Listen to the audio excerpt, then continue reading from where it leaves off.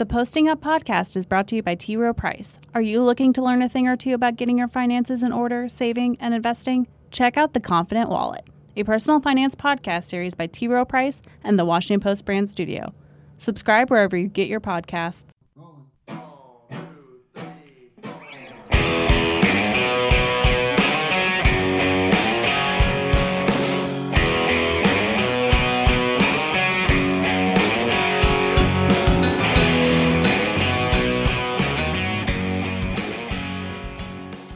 Hello and welcome to Posting Up, the Washington Post NBA podcast. I'm your host, Tim Bontemps, National NBA writer for the Washington Post. Coming today with what I think will be a fun podcast with my pal Chris Vernon from Grind City Media in Memphis. Talk to Chris about all the stuff going on with the Memphis Grizzlies, from Tyreke Evans' non-trade to the firing of David Fizdale to the future of Marc Gasol and Mike Conley, to Conley's being shut down because of his Achilles issues this season. Where the Grizzlies might wind up in the draft. Talked about some of the guys in the draft this year. Talked about Grizzlies' past draft failures. Talked about general manager Chris Wallace. Talked about the potential for an ownership change there. A lot of stuff to dive into with a franchise that's out of the picture right now because they're at the bottom of the league, but one that's got a lot of stuff going on, and it's going to be like that for a while. So without further ado, let's get to my conversation with my man Chris Vernon.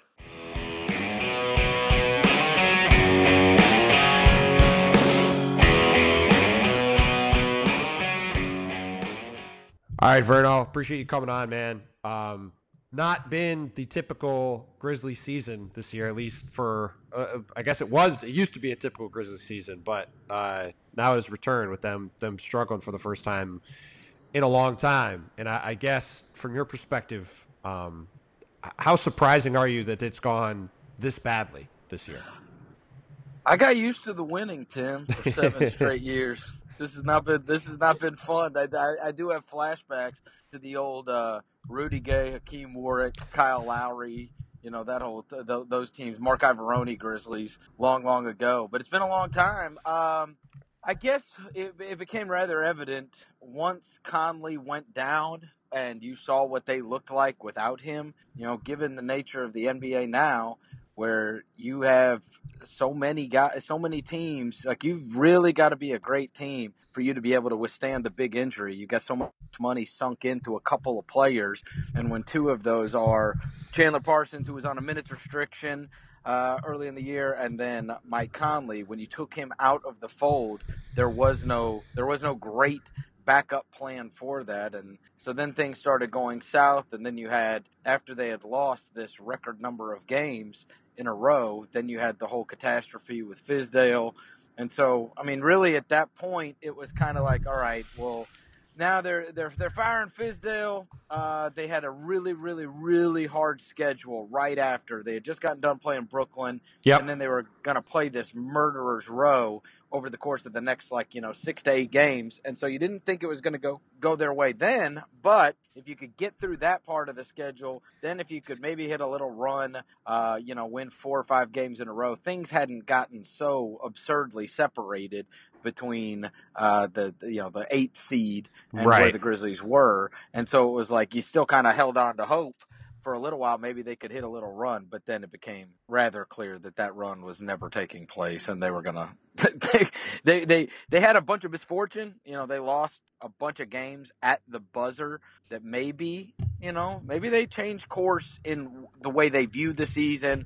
Maybe they shortened the rotation, played their best players, whatever, but Harrison Barnes hit a buzzer beater against them, and Tyson Chandler dunked at the end of a game against them, and they had a bunch of these games that were 1 and 2 point games that they lost that, were 6. If they would have gone the other way, maybe they would have viewed the season differently, but then it became evident it's not going their way, and so just pack it in and get a high draft pick.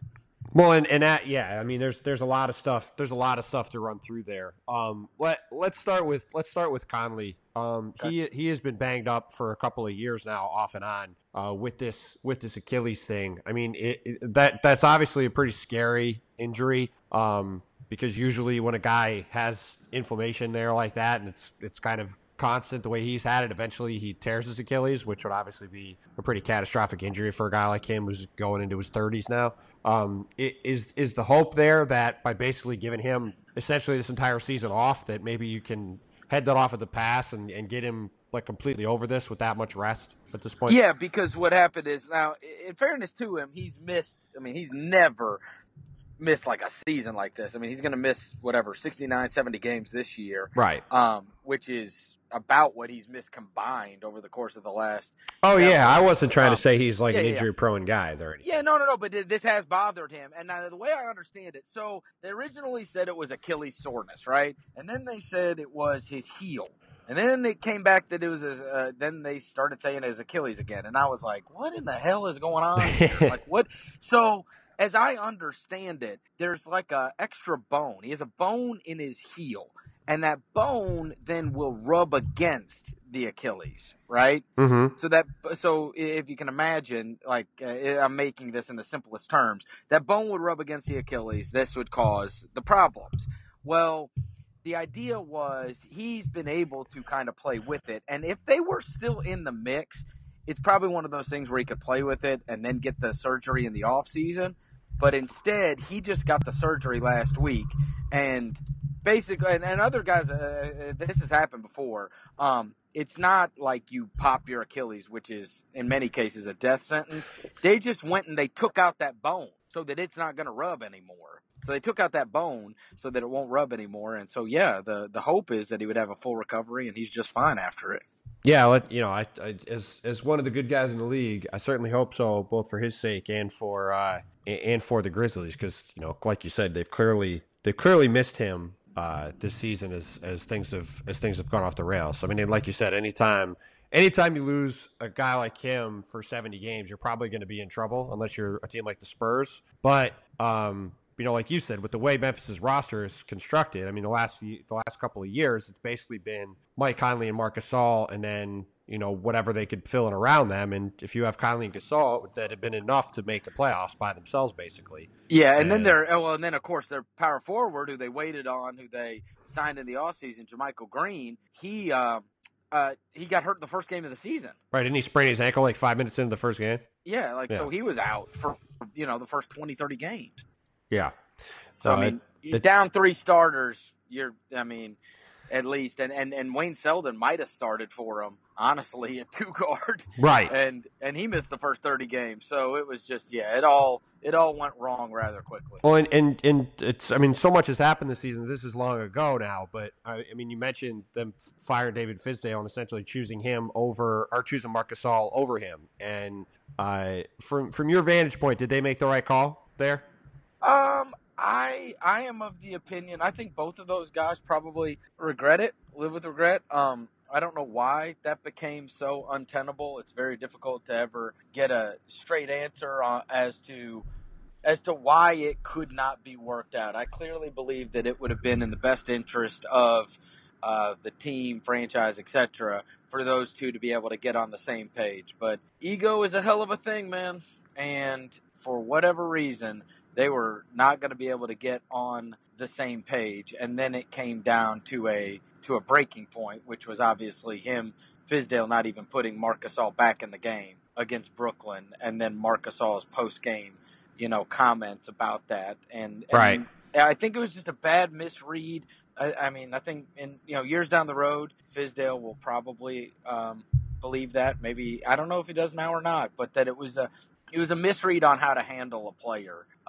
Because if anybody could go back and listen to those comments, Marc Gasol's comments were, they didn't put me back in because he knew that would hurt me. He knew that me playing basketball, that's what I care about, is being out on the court and helping my team win. And he knew that would hurt me. And so most guys would fire off or be super pissed off, but he took it as, when he said the word hurt and went like that, it's like, all right, he thinks that this guy is actively trying to hurt him, hurt his feelings, right? Not piss him off, not motivate him. He thinks he's out to, he just was never able to get the response. And he just had a misread from the start. He wanted Marc to be this alpha dog, this leader of the pack. And some guys, you just have to accept who they are, right? Guys are all wired differently. And then, of course, in the interest of possible I suppose, motivation. Some guys you can talk to any kind of way, and some guys you can't. And Mark's one of those that you can't. And so it's just a bad mix. And I think it's regrettable all the way around. Well, and that's a situation, to your point, that had been building, from my understanding, for quite a long time, even going pretty far back into the prior season, right? I mean, that wasn't like Fizdale and Mark had a blow up and that was it. Yeah, you go look. I mean, listen, there was an obstruction of memory in some ways because the Grizzlies played rather well against the Spurs. Gasol hit a game winner. That series went to 6 games. But the last 20, 25 games of the season, they were miserable. And they were a sub-500 team from January 1st on. And, yeah, and Marc Gasol made that all-star team. But, I mean, you could go back and look. His play went off very badly. And there are many stories about how it went awry last season. And you saw it, come to fruition on the court with Gasol, playing much, much worse the last part of the season. And it's not like he just got way less talented. Yeah, no, that's true. And I guess where I come down on it is, do you think they should have chose Fizdale and traded Gasol for all of the, keeping all of the stuff that Gasol has done for the Grizzlies in mind? At the same time, he is now 33, right? This is a franchise that, as you mentioned, has a lot of structural issues in terms of their roster, in terms of their cap, in terms of their just flexibility going forward. I mean, I know it's a unique market, and he's obviously been there since he was in high school, so it's a different situation. But I mean, does it make sense for them to hang on to this guy as he goes into his mid-30s? Well, I think it's two different things. So number one, if you are choosing between coach and player, you choose player. I mean, he's not Greg Popovich, all right? He's not Red Auerbach, all right? Like, I mean, and I think this. There are a handful of coaches that cannot be replaced in the NBA. No disrespect to him, but I mean, it was his first job too. Sure. And that he would not hit that criteria, right? So sure. you got to remember, you had that 7-year playoff run, and you walked away or allowed Tony Allen and Zach Randolph to go elsewhere, right? Part of this, quote, core 4 that has been a part of it. So you would have, you would have then just gone into 100% complete rebuild if you're attempting to move off of Marc Gasol. On the other hand, do you want to keep him? I think there is, especially in this day and age, something special about keeping a guy in a uniform and letting him retire with the franchise. And I also think that Marc Gasol is still an extremely good player. Has he not had as good of a season? Sure. But I mean, he gets all of the attention. If it's not him, it's Tyreek every night that is going to get the attention from other teams. And I do think that you want to, if you can, you want to hold on to these guys, have them have this, quote, Grizzly way of doing things, and hopefully in the meantime usher in, whoever is going to be the next slate of guys. I mean, the Spurs did this, right? Like, the Spurs did this. You could say they should they just gotten rid of Tony Parker? Should they just gotten rid of Tim Duncan? And, in the end, they're not the same level of accomplishment. They're not the same level of players, but it's your version, right? It's the same idea, though. It's the same idea, though. And those guys are really good. And if they would have been playing together, the Grizzlies probably would be fighting for a 5 or 6 seed right now. And so it sucks that you had to throw away a season, especially at their ages, but you hope that next year you can turn around and be good again, right? As long as they're healthy. So you think that the Grizzlies would have a chance to be that good if those two guys, if Mike Conley was healthy? Absolutely. I mean, the first 9 games of the season or whatever, whenever they started off 7-2. Right, they got off to a nice start, yeah. Yeah, I mean, they beat Houston twice. They beat Golden State. Their bench was loaded. I mean, they were scoring 50 points a game because Tyreek has been the best player on the team. Right. And he was coming off the bench. No, we're going to get to him. Don't worry. Yeah, so I'm just saying, like, if you've got that going for you, if you've got Tyreek coming off of your bench, leading that bench unit, instead it all got screwed up. Once Conley went down, it all got screwed up. But, yeah, I absolutely believe. I mean, I'm one of those that maybe I'm being optimistic, but truth be told, the winning percentage over the course, and it's not a small sample size, with a healthy Mike Conley and a healthy Marc Gasol, which maybe that's not fair because they haven't been. Maybe you shouldn't count on their health is, I guess, maybe the fair point to make. Right. Maybe you shouldn't count on their health. When they have been healthy, they have won at a outstanding clip. Their winning percentage is great. And so do I think that it would be, I mean, hell, what, the 6th seed right now? What, you're a couple games over 500? Yep. I mean, yeah, they would be a winning team if Mike Conley was playing for them. Yeah, I mean, it's honestly, it's so long ago that I even forgot that they started 7-2. I mean, so much has happened, even just in Memphis. But you do forget that they did have that hot start and beat Houston a couple times, beat the Warriors, and they did look like they were going to be in pretty good shape. Let's get to the Tyreek thing. I saw you talking about this on Twitter last night. Obviously, by far the most surprising thing to happen at the trade deadline. I think even more surprising than Blake Griffin getting traded was that Tyreek Evans was not traded. Take a quick timeout. No. Listen. Quick timeout. No timeout. Let me set this up. The Cavaliers' entire roster got changed. That was the most surprising. Well, no, I wrote a column 2 weeks before saying that they needed to do basically exactly what they did. Like there were people saying they needed to blow up half their roster. But my thing is that every single person you talk to in the league all week, the week leading up to the trade deadline, kept saying Tyreek is going to get traded 100%. Mm-hmm. Not sure Memphis is going to get a first-round pick for him, but they're going to get something decent for him. They have to move him. Doesn't make any sense. They're trying to tank. They can't really – they don't have his bird rights, so the only way they could sign him is to the middle of exception. Somebody else can offer him that too in a better situation. The Grizzlies then do not trade him.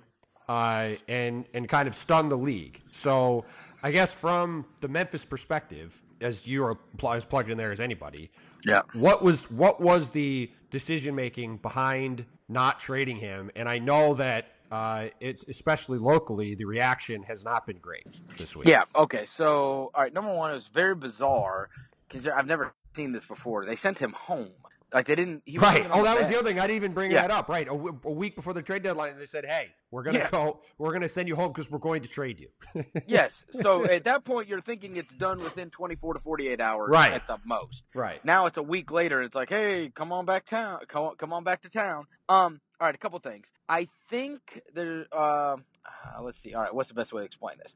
So I think they thought they were going to get a pretty good deal for him initially. It probably, when they pulled him off the court in Detroit, I think they probably thought within, the next 24 to 48 hours that they'd have a deal done. And that's why they did it. And they didn't want to get him injured and whatever.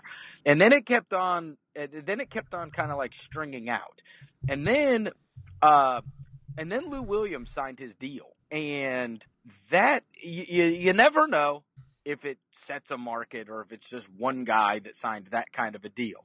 But it stood to reason. I mean, he got lower than the mid-level exception. That's the deal that he accepted. And we all know that there's going to be a big money crunch going on around everywhere. Yep. So at that point, weirdly, I think my inclination was to say, well, hell, maybe you need to rethink this because Tyreek may not be out there getting, 10, 11, 12 million bucks. If Lou Williams just got that, then hell, you might be able to get him on that mid-level exception, which is something nobody even really considered prior to that.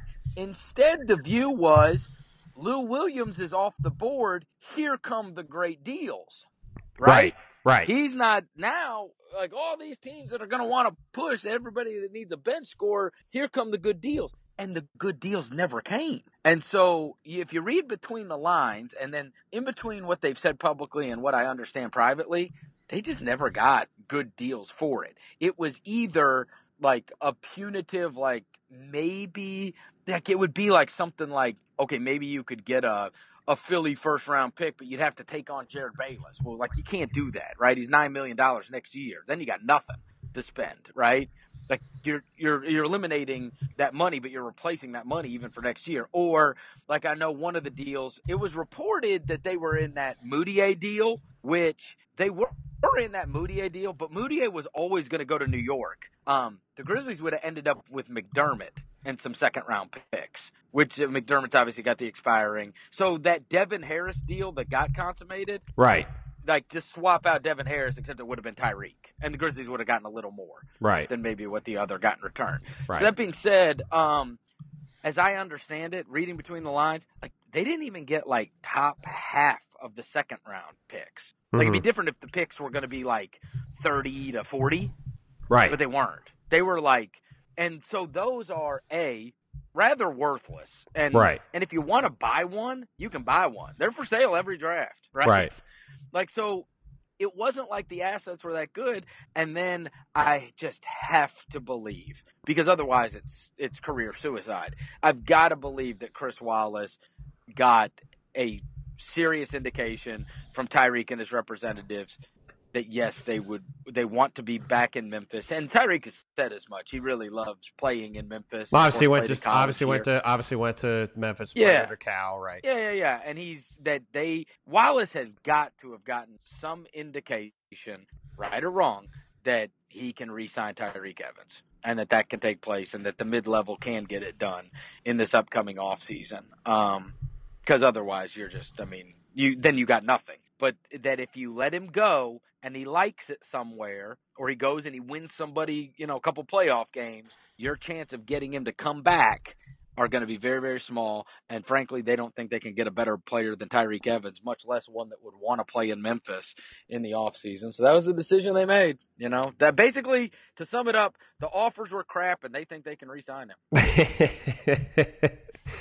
I mean, it's an interesting deal. I mean, the one thing that does concern me about their situation is that they didn't seem willing to take on any money for next season when they're basically at the cap for next season. And like, to me, it's hard to believe that they couldn't have got a decent offer if they took on some money for next season. Now, maybe I'm wrong on that, and that I trust your intel on things is good there. So maybe the offers were just terrible, but given the amount of interest in him around the league, here's why it does seem odd. Right? With the no bird rights thing, that's why the offers were terrible. Right. It was that people looked at it. We're not going to give you a lot for a 2-month rental, right? Because most were not going to re-sign him. Right. That's where I thought Philly's offer might end up being pretty good. Philly's going to have money in the offseason. He's actually from Chester, Pennsylvania. Right. And so they would be the team that would look at it and go, and they need to win, right? Like, yes. They need to get in the playoffs this year. They need to be there. And so why wouldn't they sit back and go, this ain't we're willing to give up a future asset that is a good one, because this ain't a 2-month rental for us. Right. We'll get him now, and we've got the money to sign him in the offseason, and that's exactly what we plan on doing. But evidently that didn't take place. You had to take on Jared Bayless contract or whatever to get him. Right. Well, and the other problem, looking at it honestly, for Memphis is that, this is a team that is stuck in the middle of a pretty big fight for getting the top pick. You look right now, the Kings have 17 wins. Then the Suns, Mavs, Hawks, Magic, and Grizzlies all have 18 wins. And then the Nets and Bulls have 19 wins. Yep. And the Knicks have 23, and they're about to fall off a cliff. So, there are a lot of teams that, that's 8 teams fighting for the top couple spots in the draft. And, I know you're not exactly on Team Tank, but in the situation they're in now, Tyreek might win them 2 or 3 or 4 games. And that could be the difference between picking first or second or 7th or 8th. And that could be a pretty massive difference for a team that could desperately use a young guy to kind of start ushering in the next core of this team. That was the super puzzling thing, right? What is you would think behind closed door, the stated goal was lose as much as possible because we want to get the highest draft pick that you possibly can, right? Right. And obviously bringing Tyreek back does not help accomplish said goal. Right. That's why it was so weird. It was a strange deal, I must say.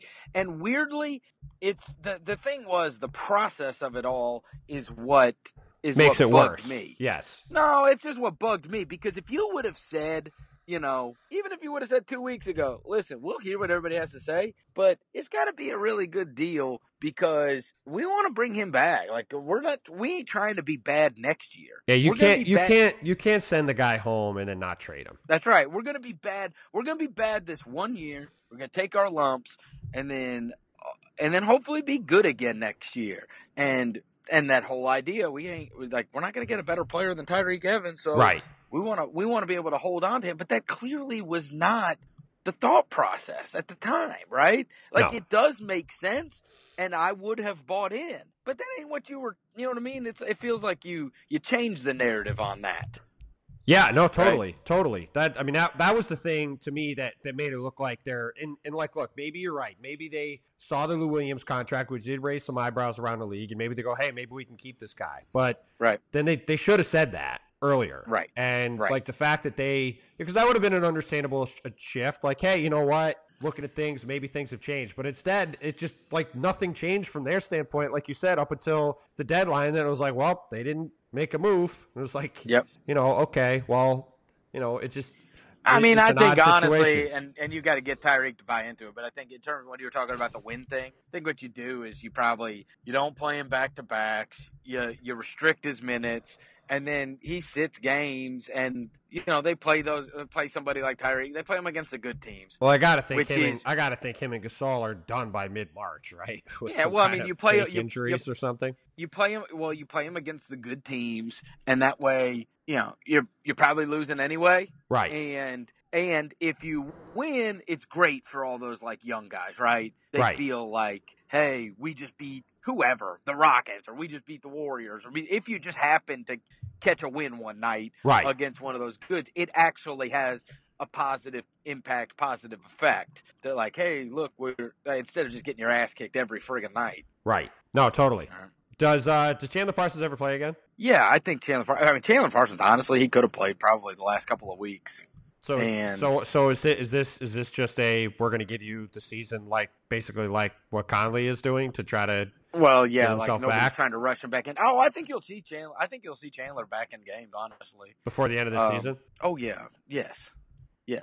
I mean, I don't know about Wednesday. They only got one game before the break. But yeah, I think you'll see Chandler Parsons playing in a Grizzly uniform this year. I mean, I saw him last week. He was sprinting up and down the court and burying threes in practice. I mean, he could have been. I think he could have been playing, but at this point, what's the point? And God forbid he did go out and get hurt again. But he'll go into this off season, and sure he'll take a plane trip over to Germany and probably come back and be amazing, right? Like everybody else that goes to Germany does. I mean, I understand why they made that. Why they made the decision they did to sign him in the summer of 2016. I mean, that's a team, as you know. I mean, tell the listeners, who was the biggest free agent from outside the team that the Grizzlies signed before they signed Chandler Parsons? Yeah, well, I mean, it'd be hard to.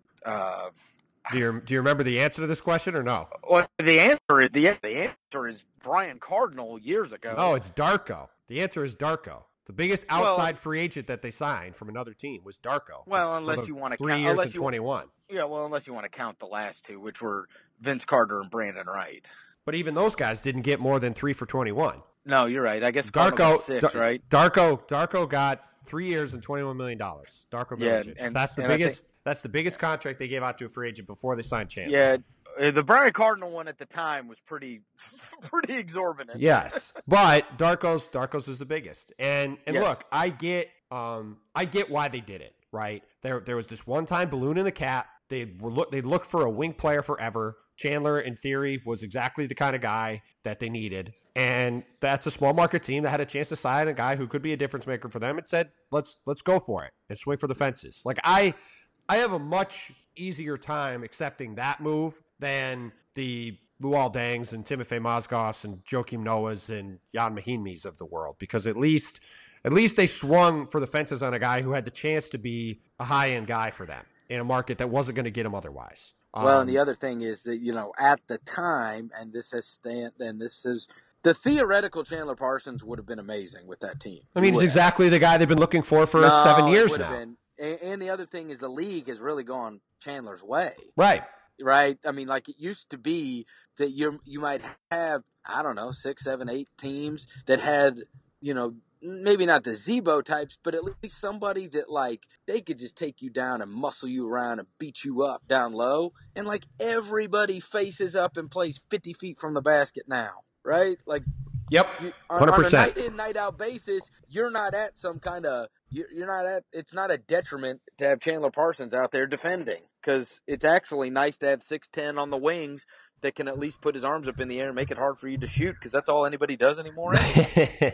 It's not like anybody bodies you down, backs you into the goal, and dunks on you. Like, there might be 2 guys in the league that do it anymore. No, that's true. That's true. And that is, that is like that, to your point, like the Grizzlies saw that they had to try to find some guys to bridge the gap.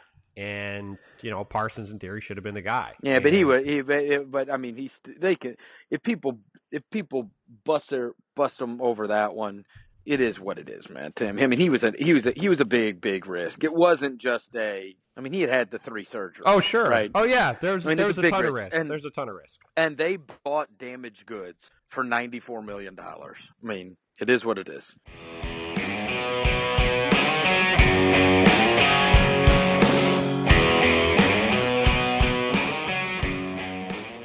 If you enjoyed this podcast and are interested in learning more about the NBA, you can get my weekly NBA newsletter, the Monday Morning Post-Up, delivered right to your inbox every Monday morning at 8 a.m. To do so, please go to wapo.st/postupnewsletter to subscribe.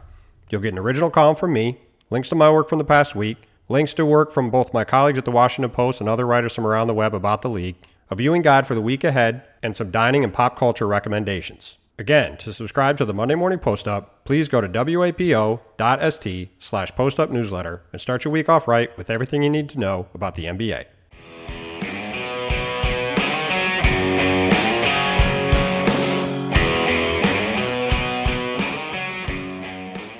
They did, and it didn't work out. The bigger issue, though, and this relates to where they are right now, is their draft situation. I mean, their last few drafts have been a calamity. And just over and over again. And the last one was fine. I mean, they actually got 2 good players, Brooks and Ivan Rabb. I think they're both going to end up being have NBA careers, which is pretty damn good for the second round. But their first round picks over since Conley. I mean, the last first round pick that's even still around is Mike Conley, and that was 10 years ago. And they have Jarrell Martin, who nearly got cut in the preseason. Then instead of cutting him, they cut Wade Baldwin, who they drafted in the first round last year. Well, and unbelievably, Conley is the only one that has been a starter, a long term, when they were good. Because even OJ Mayo didn't start for the majority of time that they were really good. Yep. No, it's been crazy, and what do you again, you're around the scene as much as anybody. Yep. I mean, has anything been done to address that, and what do you think what has been the biggest cause of that? They have attempted to address it. Well, I mean, number one, it's just horrible drafting, right? I mean, right. I don't know the cause is now part of it was, and I'm not trying to make it there is no excuse. It's been ridiculous. Okay, let me get that out of the way. There is no excuse. If for those that would attempt to make any level of excuse, it would be they're good for 7 years, right? Right. You're good for 7 years. You don't get good draft picks. And so, and the hit rate on those, we remember all of the good ones and forget all of the bad ones. And the hit rate is just bad. You know what I mean? It's just not, you're usually not getting really good players between 20 and 30. You're just not. Right. And they drafted there every year for the most part. Baldwin was the highest draft pick they've had since they took Xavier Henry, 14th, the year before they got good. So they hadn't had a high pick in that long.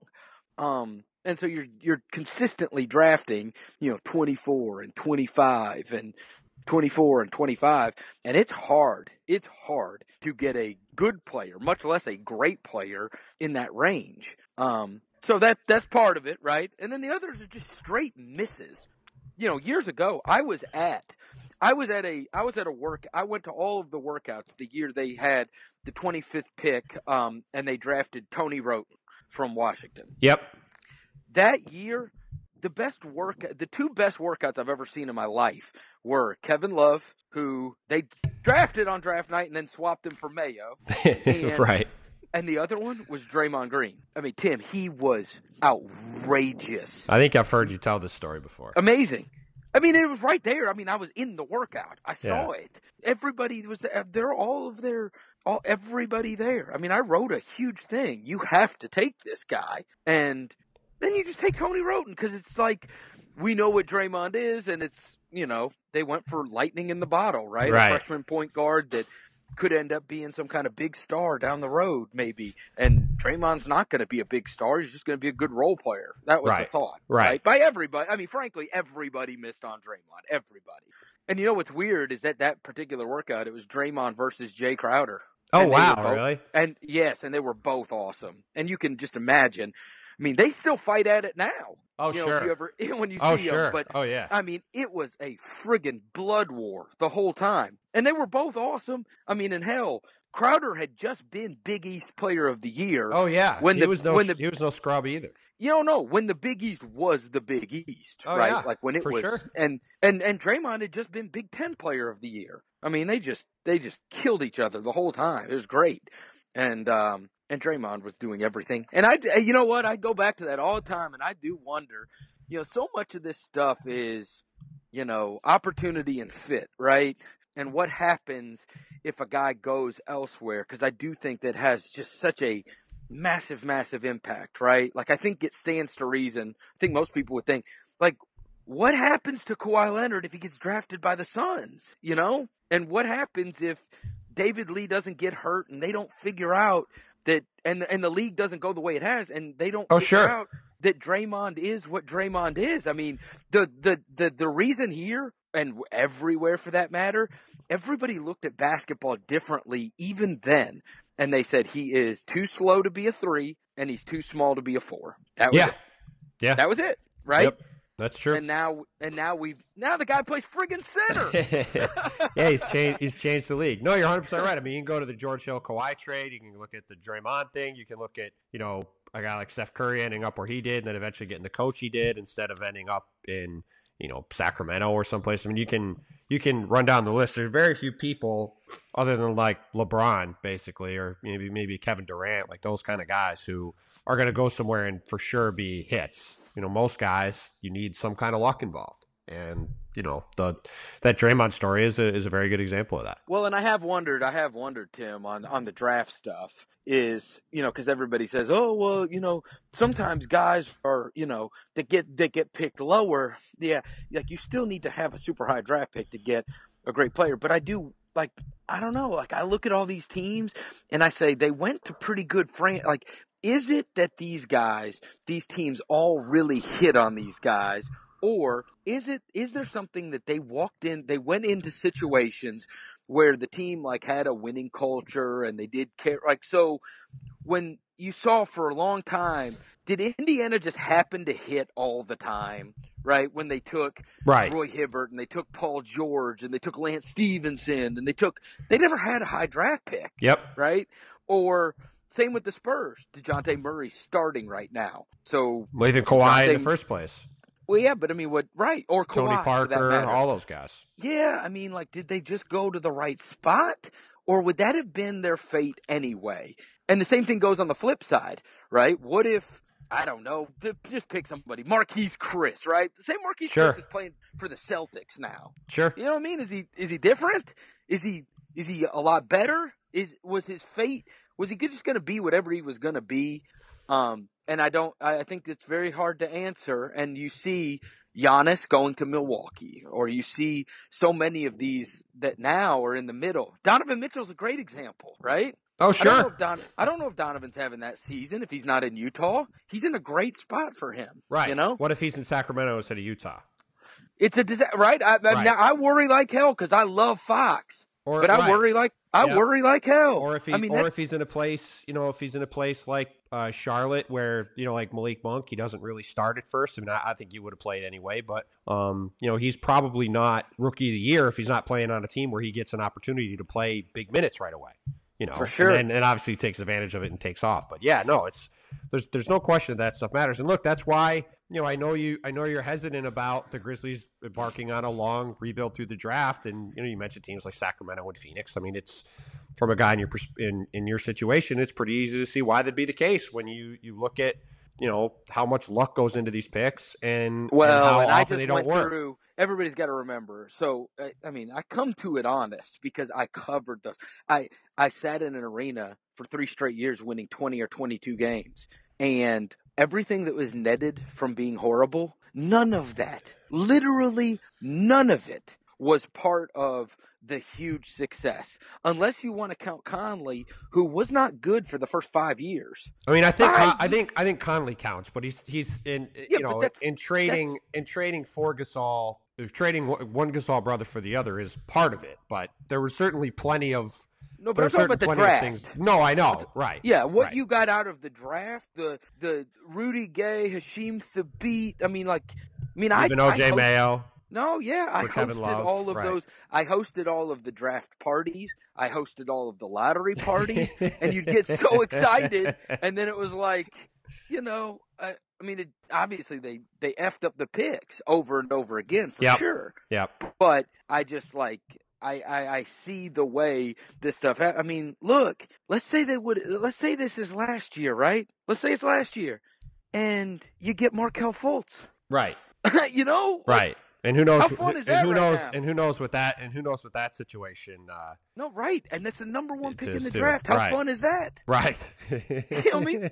Like, we're living that right now. Yeah. You could have gotten that draft. This rookie class is so friggin' awesome.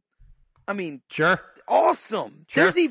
There's even guys in the 20s that OG Anunoby for Toronto, and you can go. I mean, it's loaded. It looks like it looks like it's got a chance to be an all-time class for sure. And you could have gotten the number one pick in the draft. Who, by the way, I watched in person multiple times last year, and I think still is going to be a stud. I'm not jumping off the Markelle Fultz train. I think the guy's going to be a stud. I never heard about forgetting how to shoot. I've never heard of that. It is incredible. It is incredible. It feels like something that could only happen in Memphis. I say that as a Cardinals fan that lived. For Rick Ankiel. That's right. His rehabs were in Memphis, Tim. If I was scared for my life sitting like halfway up the first baseline because the ball may come and hit you. Wow. I didn't even think about that. That he would have been in Memphis. Wow. Oh yeah. It was the damnedest thing. I saw it happen. It was the damnedest thing I've ever seen in my life. This guy was like friggin' Sandy Koufax. He was so good. And the next time I went and saw him, he's throwing the ball in the stands. Yeah, it was. It's weird, and that's what I thought about when I saw the Fultz thing. I'm like, okay, that's just crazy. There are very few things that are like it, and if it does wind up being a mental thing and not this muscle thing that they said it was, which I don't know which it is. That is like the one thing that everyone's going to think of is Ankiel. And how, Ankiel was this great pitcher who then forgot how to throw to the home plate. Yeah. Oh no, it happened to it happened obviously famously to Steve Sax and then right? Chuck Knobloch. Right.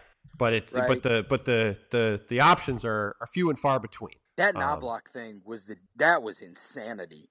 Because he was always like you remember that? He would field the ball at second base and he would just it was crazy. It was like a 6-foot throw. Yep. And he would throw it 20 feet away from the friggin' first base.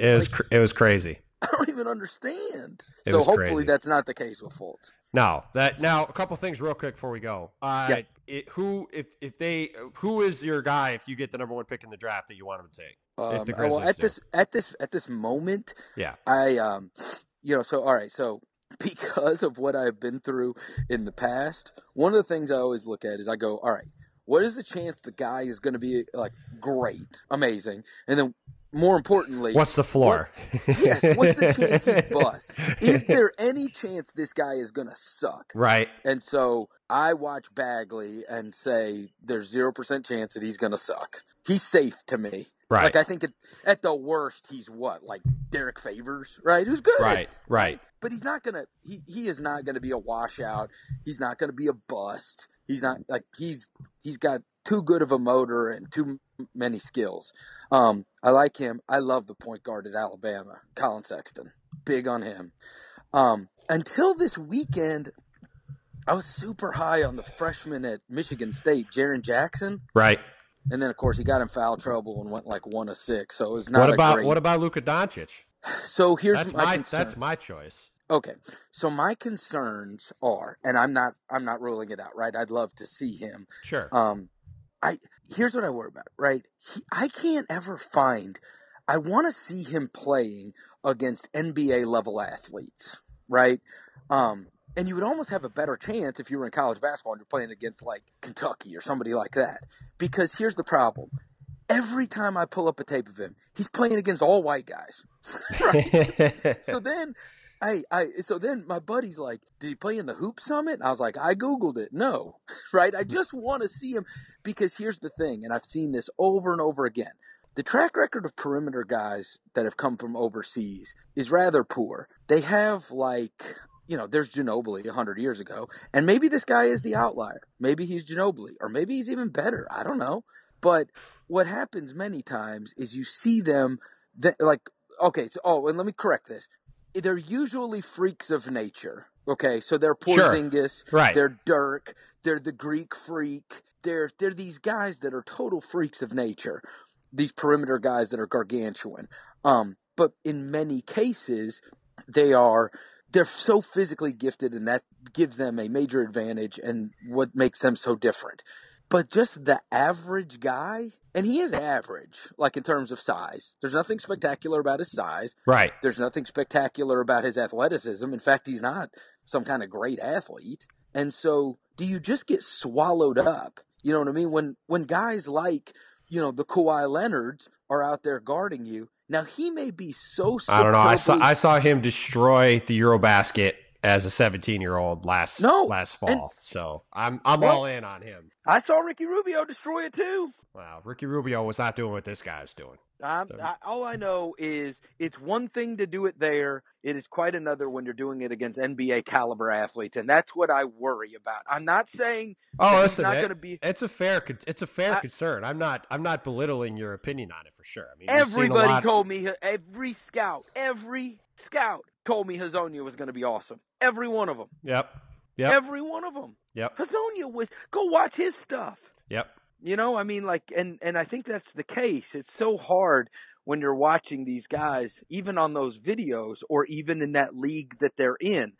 More often than not, you have either had, when you get great international players, it is usually either, a wise guy once told me this once upon a time, that when you're watching and you're scouting out athletes to come to the draft, that when you're dealing with internationals, size translates. Big guys are big guys, whether they're in Europe or whether they're in the NBA.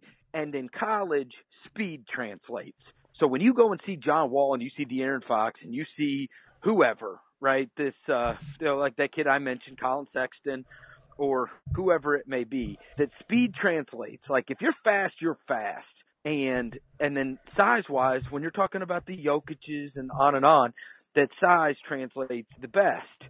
But the difficult part for many international players is the speed thing, the speed of the game, the athleticism of the game, and that usually shows up when you're talking about perimeter guys. And so that's just my worry. It's just my worry. It's a fair worry. You don't have to defend yourself. It's fine. I don't know. I don't know. But your answer is Bagley if you had to pick a guy right now. Today? Yeah. I mean, because I worry about the other ones. I worry about Bamba. I worry about Ayton. Yeah. I worry about I'm trying to think if there's anybody else up there that's. What about Trae Young? All right. You gonna pass on Steph Curry again? I will not defend them for that. Listen, you're talking to the guy that told I did a radio bit. I threatened to commit suicide on the front steps of the Forum if they took the beat. So I forgot about that. You're not going to get me in some kind of great defense. That being said, this is one of the problems that I've had with being bad or tanking, as it were. Steph Curry never came here, Tim. Never. Right. His dad wasn't going to let him go play for the friggin' Grizzlies. He would have pulled a Eli Manning. He didn't even come work out for the Grizzlies. So back to Trae Young. Here's the thing. He is such a weird prospect. I watch him, like you say, the Steph Curry thing. Yeah. I think Trae Young is either going to be like amazing. Like he feels like he's either going to be an all-star or a bust, and there's not there's not a lot of in between, right? There's no way he's going to be like maybe his in between is like what Trey Burke has turned into, as like some kind of guy who comes in off the bench and can score a little bit, like maybe. But Trey Burke was in the G League. No. I know. I'm saying like maybe that's the kind of middle ground. But like it's hard to see him being like an average player. Yeah, you're right. He is just not going to be okay. He's either going to be able to do all that shit that he does in college or he's not. Right. Right. Right. End of story. Like, Right. that's either, like, and I don't know. I tend to think he probably can. He looks friggin' awesome. But then I watched him Saturday, and he was miserable. He was miserable in the first half of that game. I mean, Right. bad. He ended up with pretty good numbers at the end. Right. But he missed damn near every three he took. If you're picking him close to 10, I think you can live with the risk. I think for him to go, like, I know some people who think he should be up near number 1, and that I think would be tough for me, because for the same reason, if I'm picking in the top 5, I'd probably prefer to go a little safer, because you should, in theory, get somebody who's going to be a stud for you. Even if you don't get the best player and you get the third best player, you're still going to get somebody that's really good, as opposed to. So, hey, I'll tell you the other one, and this is a massive wild card. Yeah. Is Porter Jr. You Right. go watch his videos. Oh, he can. Jesus. Oh, listen, he Oh. can play, and But he had now he might be back this year. So. Hey, and I know, but I mean, listen, you know this story better than anyone because you've been there covering Kerr. Backs are scary when you're 20. And it's surgery. It's not like right. It's not like a back, like, oh, I hurt my back. He like literally had it operated on. And I remember hearing Kerr say he would encourage everybody to never get back surgery. Steve has said, just don't do it, period. Whatever you do, don't do it. Right? You're 19, 20 years old, and you got a back surgery? Like, that petrifies me. Yeah, But no, God, totally. he is 6'10", facing up, and he's dynamite. Totally. Dynamite. Totally. I hope it works out for him, because if it does, and that back surgery is not something to cause intense concern, he could be amazing too. Yep. Very, very true. Now, a couple more things quick. Who is going to be the coach of the Grizzlies next season, if you were to guess now? I think all right, assuming that ownership does not change, right? Well, I want to ask about that next. That might be the last thing, but well, I mean, it's out there. I mean, I don't know. I honestly have no idea. Oh, we can handle that now then. So right now there's like basically a situation where the two main owners, Robert Pera and Steve Kaplan, can kind of set prices, and the other one can decide if they want to buy or sell. Yeah. And so, what is the timeline on that getting resolved? I think it takes a long time, no matter, right? I'm not sure what happens. So here's the thing: it's against not like against rules. It's like against the law for them to like speak on it. Right. So nobody says anything. You can almost find very, very, very little information about it at all. Right. But it's one of those things that it drags out no matter. So I think it could carry into possibly next season, or certainly past the summer. I don't know when there's a finality to it, because like I told you, like, you can't find anything out. Like, everybody's just got like talking about that would be big problems. Right.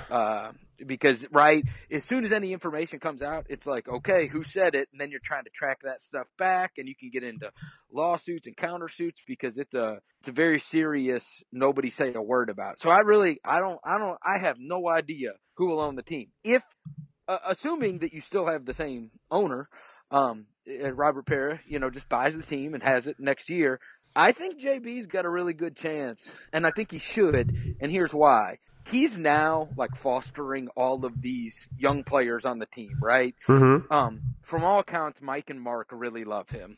So if you got the two best players that really like you, Chandler and him have been boys forever since Houston, right? Okay, so you got three of your veterans or your big guys that all are down with him. He is also signed up now as this interim coach, and he's taking all these losses. Those are going to go on his record, right? Right. And instead of going out there and saying, F you, I'm playing, I'm shortening my rotation. I ain't playing all these friggin' young guys. I'm going to roll out there with, because they could clearly have been a lot better than they have been if they would have just said, hey, we're going to play an 8-man rotation, and my three guys coming off the bench are going to be Brandon Wright, Mario Chalmers, and some other veteran, right? Right. And I don't really give a damn if Wayne Selden turns out to be good or bad, because I ain't going to be here next year anyway, and I need my record to be good. Instead, he's doing their bidding. You know what I mean? Yep.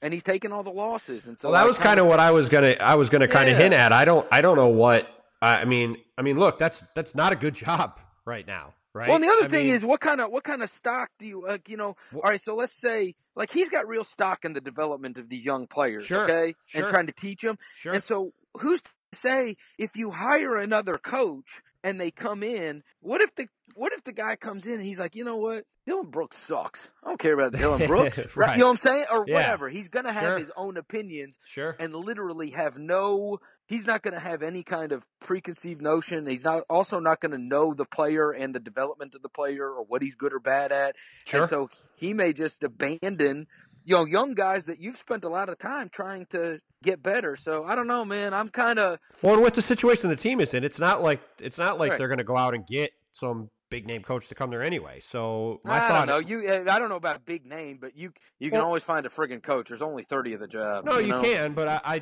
mean, given the situation that they're in, to me, it would make sense to just roll it over with JB if everybody. Yeah, there is fine yeah. with it. You'd be shocked. Once upon a time, you will remember. We could sit there and we could say, "Hey, that place is a dumpster fire, and you'll never get anybody." And then the next thing we look up, and George Karl's the coach of the friggin' Kings. It's like what? That is a good point. I mean, it does happen. It does happen. It does happen. No, it's very true. And then one final thing: a year from now, do you expect the two stars to still be on the team, like after next year's trade deadline? Okay, if they are, and again, this is a massive caveat, right? If they are both healthy, yes. Right. If they go into next season and one of those two guys gets hurt, they'll blow the whole damn thing up. That would have been my guess. So you think if they're in a similar situation next year where they can't stay healthy, that 100%. They blow it up. Yes, at that point you just say to hell with it. We're blowing it up and we're doing the full rebuild. But as of right now, their desire is to run it back next year and be good. And that with the same front office too? Be what they thought they could have been this year. Is that with the same front office too? Well, again, you'd have a totally different front office if you changed management, right, or owners. But if if Kaplan buys a team, you think that everything gets blown up? Yes. Okay. Yeah. I mean, front office wise? Yeah. Hell, they blew out Chris the first time, and then he came back. You know what I mean? His career is remarkable. Oh, Hollinger's the only one that survived, so maybe he'd still get to stick around. Maybe he get to stick around. But yeah, I mean that's the way it goes. Right. Right. Typically, you bring in your own guys. Right. Right. If Chris doesn't re-sign Tyreek, I think he'll get fired. Well, that'll be interesting to watch. I saw you say that yesterday. I do. I think he'll get fired if he doesn't. Yes, because you just took that risk and you just said I'm bringing him back. Now, if he brings him back, he'll keep his job. But if he doesn't bring back Tyreek Evans, and you took this risk and this is a black and white thing, right? Yep. You either re-sign him in the offseason or you don't. And if you didn't, it's a massive mistake. And you won't be able to withstand that. Not after, because that will then cloud, much like everything else. If you do enough good, people forget about the bad until it gets bad again. So Chris Wallace built the core four, right? I mean, he gets credit for all four of those guys. They're only in Memphis because of him. Mike Conley, Marc Gasol, Zach Randolph, and Tony Allen, right?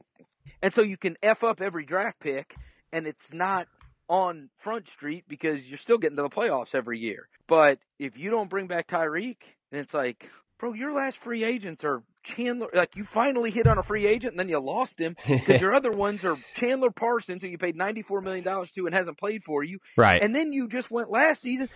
By the way, Tyreek isn't even the one they spent the money on. Yeah, it was true. Ben McLemore who can't play. They could have signed Tyreek to a 2-year deal. No, he couldn't. He wouldn't. Oh, so he wanted a 1-year deal. Sure. Yeah. Right. But I he was just doing the let me prove I'm healthy, still good, and and then I can cash in the next offseason. Oh hell, you better believe they tried to get him on a 2-year deal. Right. I was just saying they could have signed with the same contract. But yeah, you're right. They obviously could have paid him more money, and so they paid McLemore, which hasn't worked out either. So, well, it's always interesting in Memphis, good or bad, and that remains the case. So, I appreciate you doing this, man. Before you go, just let people know where to follow you and what you're up to, because you have all kinds of things happening. So yeah, you can pretty well figure out everything from Twitter. I'm at Chris Vernon Show, one word. I do the Ringer NBA podcast with Kevin O'Connor on Tuesdays, and then I do a local show out of Memphis every day through the Grizzlies Grind City Media that they established. But all the links are there. You just find me on Twitter. You find me. It's worth a follow. Bontemps. It's worth a follow and a listen for my guy. So thanks for doing this, man. I appreciate it. I'll talk to you soon. All right, thanks, Tim. See you.